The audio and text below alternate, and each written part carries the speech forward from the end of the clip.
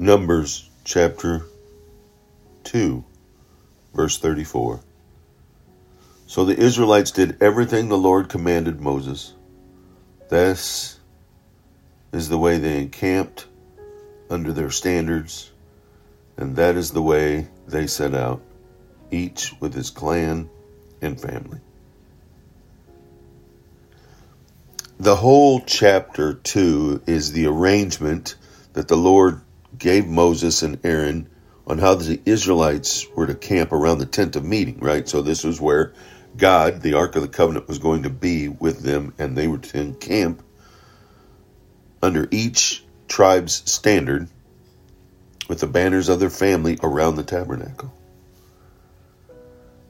The logistical nightmare that this must have been would be overwhelming. It's probably one of the most largest, biggest campsites the world has ever seen.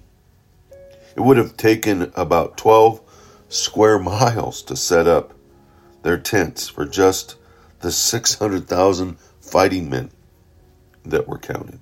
Not to mention the women and children of those families, of those men. You can imagine Moses' difficulty in managing such a group.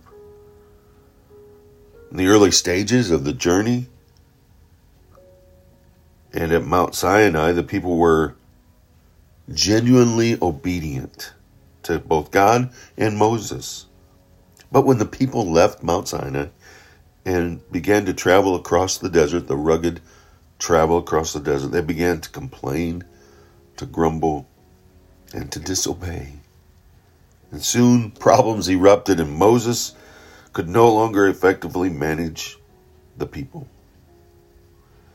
In fact, the whole book of Exodus, Leviticus, and Numbers present a striking contrast between how much can be accomplished when we obey God and how little we can accomplish when we don't.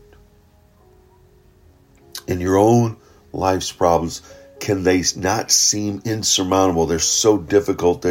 There's walls, there's barriers, there's ties to the difficulty and struggle of an addiction, or there's troubles within a marriage, or there's troubles within a family, and there's difficulties at work, and there's difficulties around the world, politically, socially, economically, and all these problems become so insurmountable, and we try to take them on our own, and what happens is we fail, we begin to worry, we begin to have fear, we don't trust God.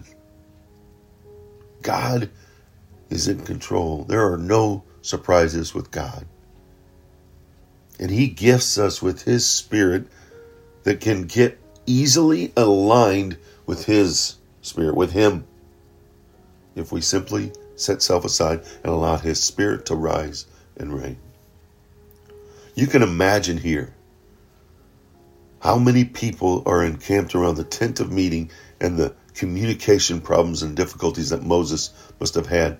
And it was easier when they were all in one accord, but can you imagine what was happening when they started to grumble and complain?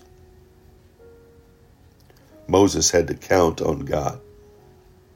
We must count on God, trusting in Him.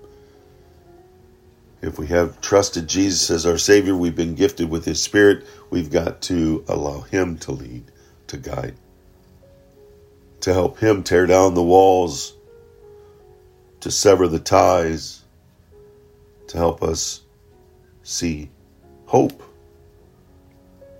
in the place of fear, to see hope in the place of chaos. That confident assurance, not in the wishful thinking, the confidence assurance of knowing God is God and He has us. Go out and make it a wonderful God-trusting day. Take those 3 deep breaths. Jesus Christ rules. Trust in Him.